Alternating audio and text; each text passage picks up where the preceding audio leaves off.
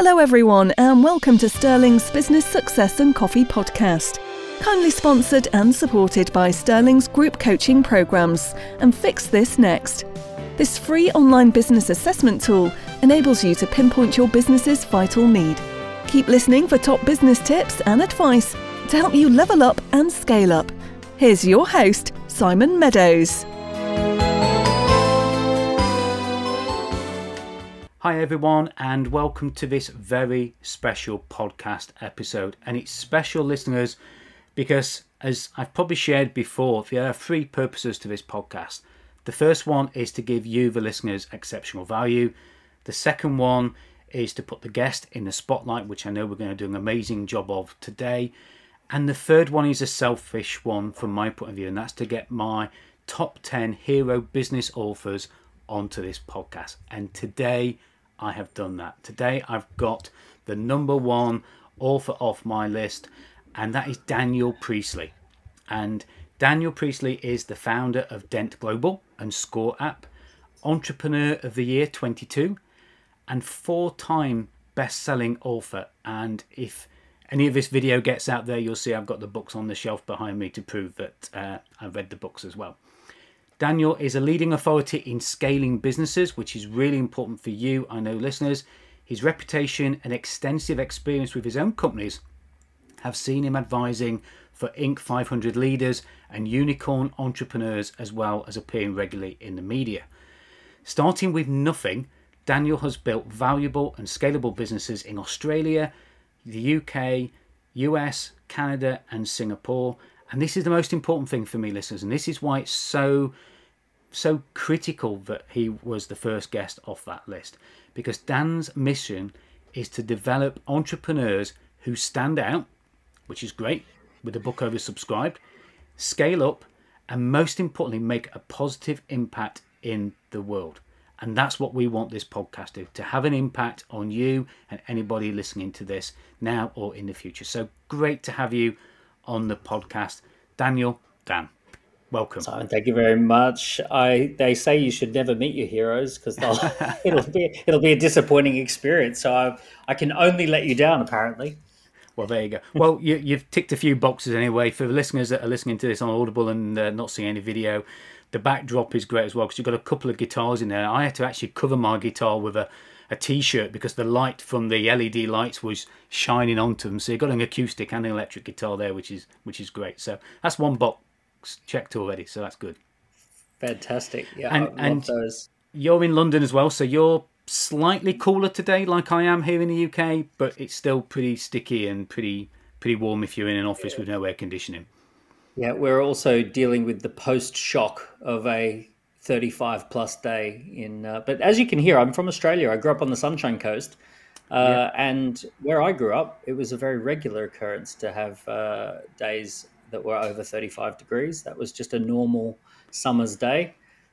So I was somewhat prepared. Yeah, and that's interesting because I was on a course this morning and I didn't quite believe what this lady Lisa was saying, but she was in Australia as well, and she just moved there, and she said, I can't believe that it's winter here, and I'm still able to go onto the beach in a bikini. Is that true? On the Sunshine Coast where I grew up, a normal winter's day was lots of 23, 24 degree days. So we thought of that as a cool day, and summers were 34, 35, 36 was a normal day. So actually, in many cases, spring, autumn, winter could give you a better day for hanging out on the beach, to be fair. Yeah, it just sounds a bit of a blur. Yeah. So let's get on to the first question of the podcast, and this is the thing I'm keen to know. What are you drinking today, and what can you tell us about the drink that you have and why you're drinking it? Let's get straight into the important things. Yeah. I have an amazing coffee machine, a bean to cup coffee machine, which we bought during the pandemic, and it is amazing. It's a digital interface, and you just push the button with your name on it, and it goes whirling around and creates the exact coffee that you want, which is pretty easy from my point of view. I just drink black coffee. I love. Me too. No frills, high quality beans. And just we're going after a nice black coffee. And you were talking there about meeting heroes, and I can imagine going to a coffee machine and seeing your name. I wouldn't like to see my name every day I go to a coffee machine and have to choose Simon off the machine either. So that would probably freak me out slightly. I'd just go for the standard Nespresso KitchenAid machine. That's great. Any particular strength, any particular sort of type of beans that you like? I like a mid-strength coffee. I like organic beans. Kenyan beans are quite good. I use so one of the parents at my kids' school has a coffee roasting business called Curious Brew, and they do amazing beans. They really do genuinely really great coffee. So if you get a chance, shout out to Magda at the school gate. For Curious Brew, Magda and Ed. They do a great job of roasting coffee beans. Amazing. And whereabouts are they located, so we can perhaps... Southwest London. They're in Southwest London, but I think they deliver all over the UK. They send us coffee in the mail. Oh, that's it. Well, I can definitely check that out then, so that's great. So thinking about your businesses, and obviously, the founder of Dent Global Score app, what has been something that you have been working on or developing? Give us a bit of an insight into that, if you would. So going into the pandemic, we had the accelerator business. We were doing a lot of training and development. We had to move from live events into online events. That was an amazing transformation. We built some customer portals and we built some project management software for our clients, and it was pretty wonderful. But we also, during that time, we spun out Score App. So Score App was originally a tool that we just used ourselves, which was our lead generation tool. I created an online scorecard called the Key Person of Influence scorecard to test whether you're doing all the right things to become a key person of influence in your industry. It generated 90,000 warm leads. It generated 25 million in sales. So it was kind of like a really roaring success for lead generation. And we used the technology and the thoughts and the insights behind what we'd learned from that to turn it into its standalone business so that people can create their own lead generation campaigns using scorecards. So I've been, in the last few weeks, I've been finalizing a book called Scorecard Marketing. And Scorecard Marketing teaches you exactly step-by-step the thinking and the step-by-steps of how to actually set up a scorecard campaign. Very tactical book. It's got a little bit of philosophy at the beginning, and then it gets into tactical, first do this, then do that type content. So basically, it's just really unpacking that particular successful campaign that we ran, which was a scorecard marketing campaign. Yeah, and it's interesting you said there about marketing, because one of the first books I ever read of yours was oversubscribed, and for me, I came from the construction industry into coaching, and I'd never done. And I hate it when I say this. I say I've never done marketing before, but of course I did. I had a very successful business, and I exited it after 20 years. So I must have done some kind of sales and marketing. Must have done something right. Yeah, but most of it came from word of mouth, referrals, and repeat customers, and we never lost a customer unless we chose to lose a customer. And suddenly I became a coach and entered a completely different sphere. And I found it was an industry where we were always chasing the customers. And somebody recommended the book. It was one of my coaches recommended the book and said, you need to give people the red rope treatment. You need to decide who you let into your sphere of being a customer and audit them rather than the way around. And it was for me, it was a huge step in the thinking of marketing. It sounds like this new book is going to be a bridge between the two, perhaps. Does it sort of connect them together a little bit? Because I see that as a common theme with your books. It's very important to make those connections between them, isn't it? You can read them each in isolation, but they also bring added value to each other as well, don't they? Yeah, so the 4 main books, I call that the Entrepreneur Journey series. And you've got Entrepreneur Revolution, which is all about starting out in the beginning, and Key Person of Influence is about building your personal brand and using that to your advantage. Oversubscribed is marketing campaigns and promotions, and then 24 Assets is building the scalable digital business. So those 4 kind of go in a series, Harry Potter of entrepreneurship style.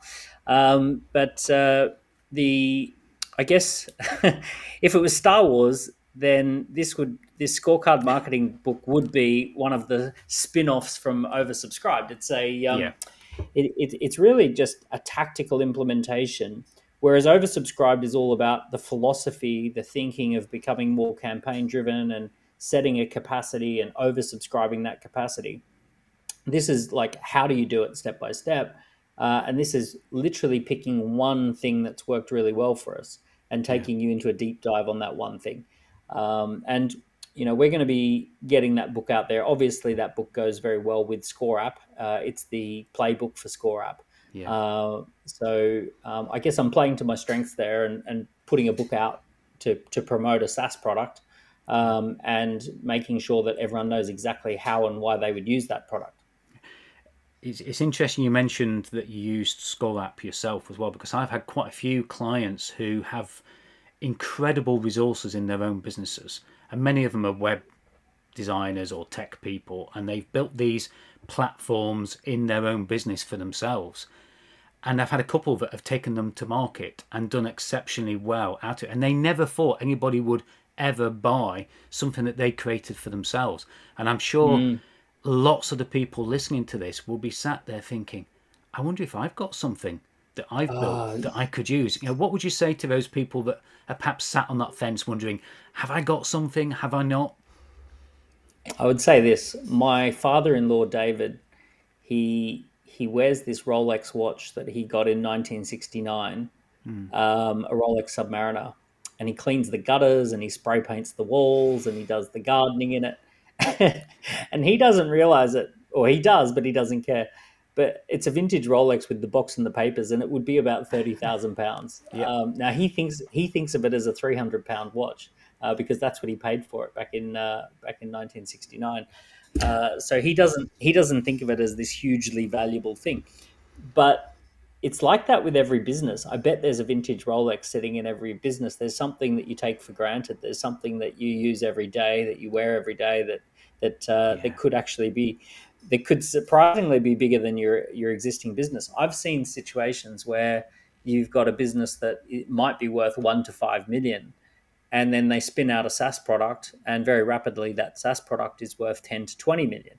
Wow. Because most people don't realize this, but a software as a service product, if it gets legs and starts growing, it can be worth something like 7 times revenue. So if you can do £1 million worth of revenue on a SaaS product, you've got yourself a 7 to 10 million pound business, depending on at what stage you exit it. But there's these websites now where you can sell SaaS products called MicroAcquire, for example, where you can actually, as soon as you've got traction, people are chomping at the bit to buy these and scale them. So there's a whole ecosystem around this that most people are unaware of.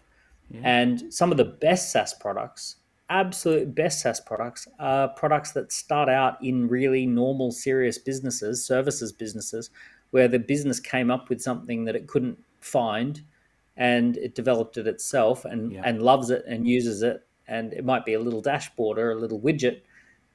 Just so happens there might be 10,000 people out there who would happily pay £29 a month for that.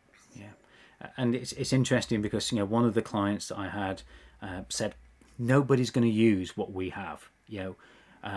Who else would buy it? And it's almost as though people that have these products think that, one, it's of no value. So I love the Rolex story. That's a great story. Thank you for sharing that. And I completely agree with that. The other thing is that they almost feel that their product and their use of it is so unique.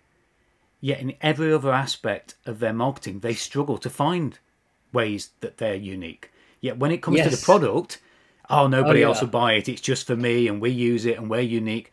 And it's such a contradiction, isn't it? The two things can't be true. You can't be operating in a saturated market where it's hard to stand out, and also we're so unique that no one else would be like us. Yeah, exactly. So it's worth thinking that through. I think there's always an amazing pivot sitting in every business. There's always something you can do with the business. I've bought businesses and really grown them quickly because we've noticed a pivot in the business. And sometimes you can be too close to it. The reason David doesn't see the value of his Rolex is he's literally worn it every single day for the last 40, 50 years. So therefore he doesn't see it the same as I see it, because I only see it rarely. So for me, it's rare. For him, it's a daily thing. So there's something called proximity bias, and proximity bias is that we have a warped sense of value on things that are too close to us or that are very close to us. And most business owners should be aware that they have proximity bias for their own business. That's one of the reasons you hire a coach. Yeah. And the other thing with that is it's very relevant to relationships, but that would be a completely different podcast that going in a completely different direction. But that is also very true in relationships as well. Personal relationships and business relationships as well, isn't it? Because very often our team are so close to us, we don't see the value in them. I've certainly been guilty of that in my businesses in the past. We can become complacent. Sometimes we overvalue things. Like I think my son's drawings are world changing, the next Van Gogh. But you probably look at them and think, okay, that's an 8-year-old's drawing. So we have a warped sense of value when we're close to something. Yeah, definitely. So the work that you've been doing on this, and I'm also interested in the product that you've used it as yourself. What kind of difference has that made? What if you could pick one thing that stood out of an exceptional difference it's made to you and to the business? What would that be? Oh, that's an easy one. In 2013, we ran huge events all over the world. When I say huge events, right? It can mean different things, but we ran events with 500 to 1,000 people in big, beautiful theatre auditoriums. And we used to run them like every month or sometimes 2 a month. Yep. And, I'd turn up in Sydney and there'd be 1,000 people in the National Institute of Dramatic Arts Hall. And we'd then go to Singapore and there'd be beautiful theatre auditorium and we'd have 600-700 people in there. And then I'd go to Florida and we'd do one in the beautiful big, Floridian kind of theatre. And we were basically having a ball flying around doing these big events around the world, growing a global business. But then in 2014, I knew that we were having our first baby. And I really panicked because I thought, well, how the hell am I going to travel around and be in contact with all these people and make all these sales and generate new business if I can't fly around the world and be on stages? I can't be a good dad and also be always away on a plane. So it couldn't have come along at a better time, but that's when we created the first scorecard. And the scorecard really became this incredible marketing engine for us because let me just share what a scorecard is. It's a self-diagnosis tool. So, for example, let's say you're a business coach specializing in construction industry businesses. So you might have a scorecard called, are you ready to grow your construction business? Answer 40 questions to identify levers for growth. Okay.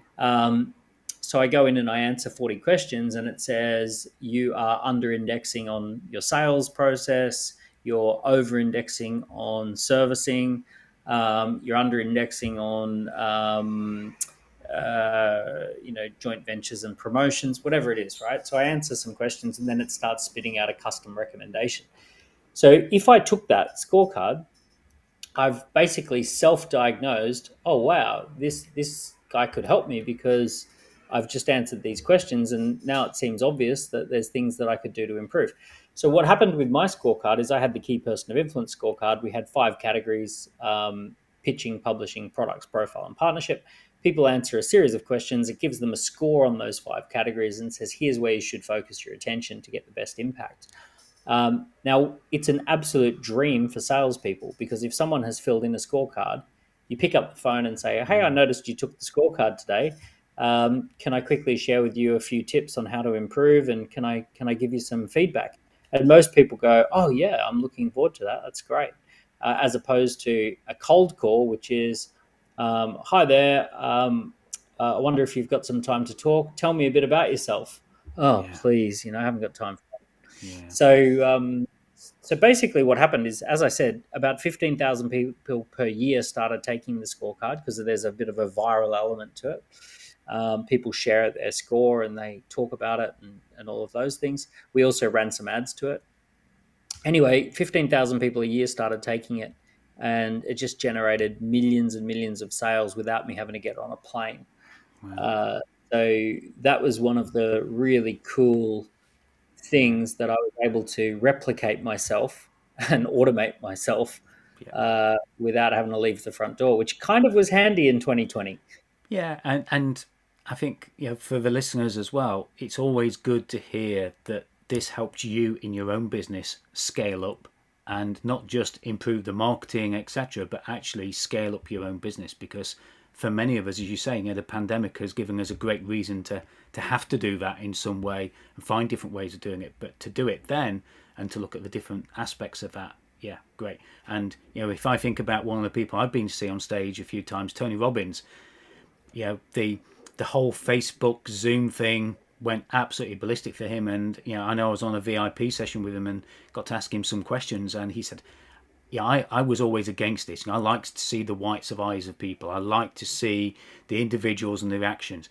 But now I just think, why didn't I do this earlier? And same again. The time he lost, he'll never get that back by being on that plane and being on the stage. Yeah, exactly. Yeah, and yeah, his whole life has changed as a result of that, and he's able to impact more people. So sometimes these little digital innovations, it's all you need. It's like it's something that does a really powerful job. It builds a bridge in a different way. When I was going and speaking to people on stage, I was trying to build a bridge in the relationship by being there for them and connecting with them. But having an online diagnostic, a self-assessment tool, was able to build that bridge in a different way. It wasn't the same. I wasn't like going out in a hologram format. Yeah. I was doing the same thing, but achieving it in a different way, which was just awesome. Yeah, and I think one of the things that I've seen in people is those that are most self-aware are the ones that are most successful. So it starts with self-awareness, doesn't it? So it sounds like the indexing and that really contribute to that self-awareness. Okay, it's an external tool, but it's enabling them, not just from a sales point of view, to connect with their prospects, etc., but it's actually enabling those that use the card to be self-aware as well. Did I hear that right? Is that an important part of the tool? Yeah, one of the reasons that people buy is because they become aware of a gap, right? So there's some sort of tension is there. So, for example, there are problems in our lives that we're aware of, and there are problems that we're unaware of. And sometimes someone can shine a spotlight. So, for example, if I went down to your car and said, hey, look, I'm an expert mechanic, and I've just noticed that the brake pads are right at the edge and they're dangerously close to being unusable, you would go from unaware to suddenly going, I urgently need to change these brake pads.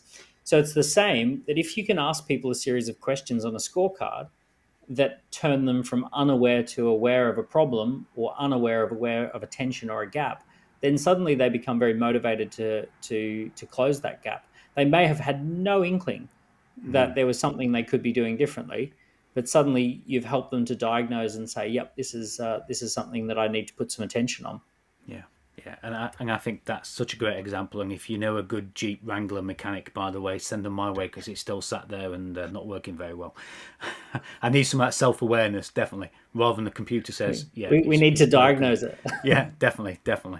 So if people want to find out more about the Score app and or reach out in any way, where's the best place for listeners to go and find out more and take advantage of anything that you have to offer, whether it's the book, whether it's the app? Give us a bit of an idea of where we can go. So scoreapp.com is the place where you can go, and on the front page you'll see that there's a free trial. There's a learning center that explains exactly how to do it. You can book a call with our team during your free trial period and we can talk you through it. Also, if you do activate a free trial, a little bit of an inside info, we're going to be sending out everyone who's on a trial or who's a customer, we're going to be sending out a free copy of the book as well. Oh, there you go. So there'll be a book in the post for you when that happens. The other thing too is if you're using social media like Twitter or Instagram, feel free to message me and send me a direct message, or LinkedIn. Feel free to add me on LinkedIn. It's @DanielPriestley. And I'd be only too happy to stay in touch and stay connected. And just mention that you heard me first on your podcast, and that'd be great. I'll bump it up to the top. Yeah, great. And as I said, putting you in the spotlight is one of my missions. So yeah, thanks for doing that. You said I could ask a selfish question, okay, before we started the recording. So one of my other favourite books of yours is 24 Assets, okay, and I've built my own businesses on assets, and I've got probably 3 or 4 clients that would probably like to send you some kind of big thank you, because we've used the process of building the assets and it's turned a business. One client who was valued at about £50,000 here in the UK for investment. We spent just less than 12 months building their assets and managed to get £4 million worth of investment for a lower equity share as well, much lower equity share. And you've got your categories, haven't you, of assets? And I'm probably putting you on the spot here. It's always good to put them all on the spot and find out what they know about their own books. But so I'm going to hold it up for the screen for the video. You probably can't see that there with the light. But I've always taken that as a bit of a hierarchy, that you start with the intellectual assets, intellectual property assets at the bottom, then work on your brand assets, then the marketing assets, and then go up to product, systems, culture, and funding assets. My selfish question is, am I right? Is it a hierarchy? Should I start at the bottom, which I see as the foundation on the house that you show in your book, and work my way up when I'm helping people build their assets? I don't necessarily want to. There's definitely a way of doing it that way. I've seen great businesses start in different places, to be fair. Okay. So, for example, in Silicon Valley, they often start with the funding assets. They start with the business plan, and they start with the forecast. And I've seen businesses literally get started with the board of directors, which is on the funding assets. So they'll put together a leadership team, they'll put together a business plan, and they'll go out and raise capital, and then they'll go and backfill. I've seen businesses start with market assets. So, for example, I've seen companies, get traction on Instagram, where they get 10,000, 20,000, 30,000 followers. One business I know ended up accidentally getting about 500,000 followers before they launched a product. But essentially, that is a market asset. It's a channel to market. Yeah. And they then developed a set of products. So what typically happens is that every business has its own story as to where it starts on the assets journey. And it has kind of its day one asset that it kind of came up with.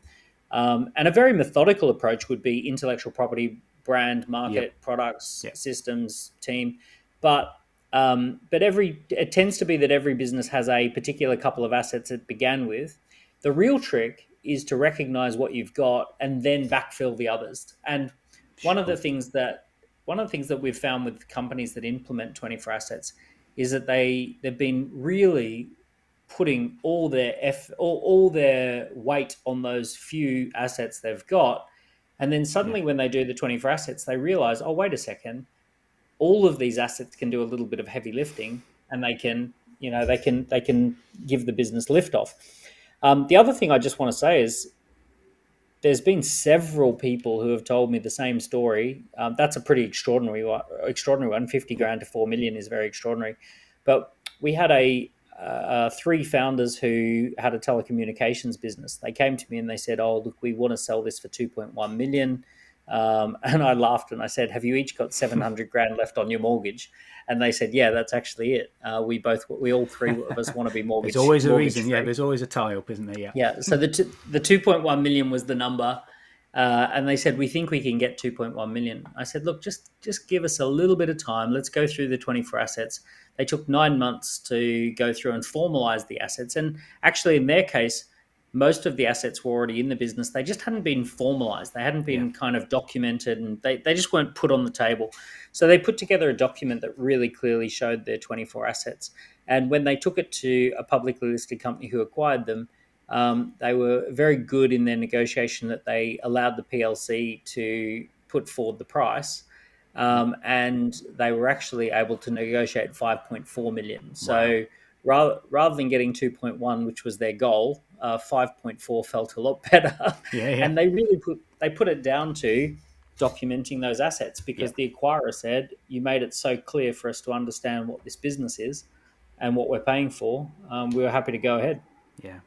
And when I sold off my business in 2009, when the banking crisis was going and construction companies were falling all around me, I only got the value that I got because of the assets that I'd built and the documentation of those assets. And people didn't buy me; they didn't buy, the guys who were doing the work. They bought the contracts that I got and the assets in the business that had been documented. So listeners, build your assets, definitely.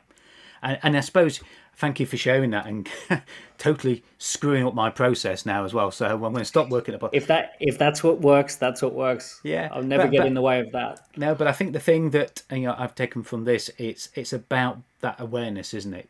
Be aware of what you've got, be aware of where you start, and actually, it could be in the middle of that, it could be the top of that category list, it could be the bottom. But start from there and fill the gap. So that's going to be my new mantra now. So thanks, Dan, for sharing that. So we know where we can go to find out more and connect with you. And listeners, I can say I connected with Dan on LinkedIn some years ago now, and we exchanged a few messages then, which I'm sure were very memorable, and you've not forgotten about them. But thanks for that. But we know where to go. If you were to give the listeners something to take away and to have an impact on the world, as you said in your mission, to make a positive impact, what tip or what lesson would you like to share with the listeners that you feel that they can implement that will make an impact on them? Well, let's go big picture and little picture. So the big picture is, I would share that this is an incredible time to be an entrepreneur. If you watch the news, it feels like everything is in a constant state of, catastrophe, and, that we've got all sorts of problems and we face all sorts of problems, and humanity's in trouble and society's in trouble and all of those sorts of things. The beauty of the entrepreneurial method is that the entrepreneurial method is a way of turning challenges and frustrations and problems into opportunities, and to solve those in a scalable way. So if there's more problems, it means there's more entrepreneurial opportunities. And one of the things that you should never forget is there's never been more money around than before. There's never been more talented people to have onto a team. There's never been more channels of distribution. There's never been a greater ability to raise money and to scale a product or a business. So this is an incredible time to be an entrepreneur, and don't let anyone tell you otherwise. Don't lose sight of the bigger picture. And the bigger picture is that you can have a very big, valuable, scalable, successful business. So that's the big picture. Let me give you something that's just quick and tactical. So quick and tactical, I would say, here's a tip. Most people are looking out in the big wide world for new customers. And yet when I go and look in most businesses, they already have the next 100 customers on their existing database, people who just need to be reactivated, re-engaged. How do you do that? So there's 3 things that I recommend, which is, number 1, enrich your database. Enriching your database means going and finding out more things about each person on the database. If you've got the ability to run a survey, a scorecard, any additional data gathering for your database, start with that process of going out to your database and seeing what additional things you can find out about each person. Everything is a helpful clue. And if you can just simply go through a process of enriching the data, that's going to be helpful. Second step is segment the data. So try and identify segments within your database where you can say, these people are early stage entrepreneurs. These are more advanced entrepreneurs, or maybe you sell in the construction. These are property developers. These are homeowners. These are renovators, right? So you just segment the database and try and understand what are the different segments, rather than seeing your database as one monolithic thing. See it as segments. And then finally, run campaigns to activate those segments. So run a different campaign to the developers, run a different campaign to the renovators, run a different campaign to the homeowners, right? And actually do some campaigning for those segments using phone, using email, look for ways to engage them based on their unique preferences. So enrich the data, segment the data, and run campaigns to your existing list, to your existing people around you. You'll discover that your next 100 clients are right under your nose. Yeah, and such great set of tips. Not just one tip, but a set of tips. So thanks, Dan, for sharing those. And you're absolutely right. It's a great opportunity in the world out there at the moment. For some, it might not feel like it, but one of the reasons I took the TV off the bedroom wall on Christmas morning was because I was fed up of watching the news, turning it on, and seeing all the doom and gloom. So I choose what I consume. I don't have to have it broadcast to me. So there are definitely some great opportunities there. Final question then, and this is going to be an interesting one, okay? Because it's slightly different. If you're going to have your next sort of bean to cup coffee with a great book, it can be business book, it can be fictional book. As an author, this is always a good question to ask. What would that book be, and by who? Oh, do you know? I'm going on holiday tomorrow. We're going down to Poole, down to the beach. We're staying at a beautiful holiday home that we've rented. Yep. And there's a great coffee machine in the holiday home. I checked that out. Good. And the books that I'm really geeking out on at the moment, I really would encourage you to check out, is the original Ian Fleming James Bond books. James Bond is a very different character in the books than he is in the movies. And I also love, how we think that inflation is running rampant at the moment. Yeah. In the books, some of the funniest thing is like James Bond, he pays people in crisp £5 notes. And the way they talk about £5 notes in the book is the same way we would talk about 50s or 100s. When he checks into the Ritz, he has £500 with him, which is, in the book, it's a lot of money. He smuggles £10,000 diamonds, which doesn't get you a lot of diamonds today. No, but it's funny. I love it because it's a little bit of a time travel. You time travel into a different time. Obviously, his books are not PC. They don't fit with the current culture very well at all. Yep. But it's lovely. It's a good book. Sorry to go off on a tangent. You're probably not what you're expecting, but I'm loving the Ian Fleming books. Yeah. And sometimes we need that different release, don't we? We need just to disconnect from one thing and reconnect to something else. And you're right with the inflation here. Because it's, when I'm of an age that I am, I can think back to the 70s. I was born in 1967. And I can remember as a child being in the 70s and having fuel crisis and spiraling inflation. We've been there before. And again, I think that's why there's a great opportunity. We've been there before, and there's some great opportunities out there. So we know you're going to be in Poole and you're going to be reading an Ian Fleming book. James Bond. Well. Yeah. Love that. Well, thank you so much for being a guest. You've not disappointed me, you'll be glad to know. You're giving us some grateful insights, and I know the listeners are going to take some great value. The most important thing, listeners, is do something with what we've talked about today. Look at those opportunities, look at that awareness, go and reach out to the Score app. Just give us the website again for the Score app. Scoreapp.com. So SCOREAPP.com, scoreapp.com, and that is going to allow you just use a template. You set up a free trial, you set up a template, and you do some edits and you're ready to go. You can promote it on your LinkedIn or something like that and get some warm leads. It's a great way. I mentioned enriching the data. That's how that's one of the fastest ways to enrich the data and get segments. And you'll get a free copy of the book as well. And you'll get a free copy of the book. Yeah, even better. You heard it here first, so that's great. Great. Well, thank you very much for being a guest. Your time is so valued, and I hope you have a good trip away and get time to reflect and get some vacation time as well. Thank you so much for having me on your podcast. And listeners, as always, it is about being self-aware. I say that at the end of every podcast. It's about education. There are some great education books that Daniel Priestley has done that are out there. Find them, consume them, study them, and most importantly, implement them. That's the justice you can do there. And of course, take some action. Let us know what you've done with what you've heard in this podcast. Leave us a review. Reach out. Let Daniel know that you heard it here on the podcast, and we'd love to know what difference this podcast has made to you, and we'll see you on the next one. Bye for now. Thank you for listening. Don't forget, if you'd like any help and support with your business, do get in touch with Simon. And to discover what your business needs you to fix next, visit www.sterlingcoaching.fixthisnext.com. Please do subscribe so you don't miss the next episode. And Simon would love you to rate and review the show too. Thank you.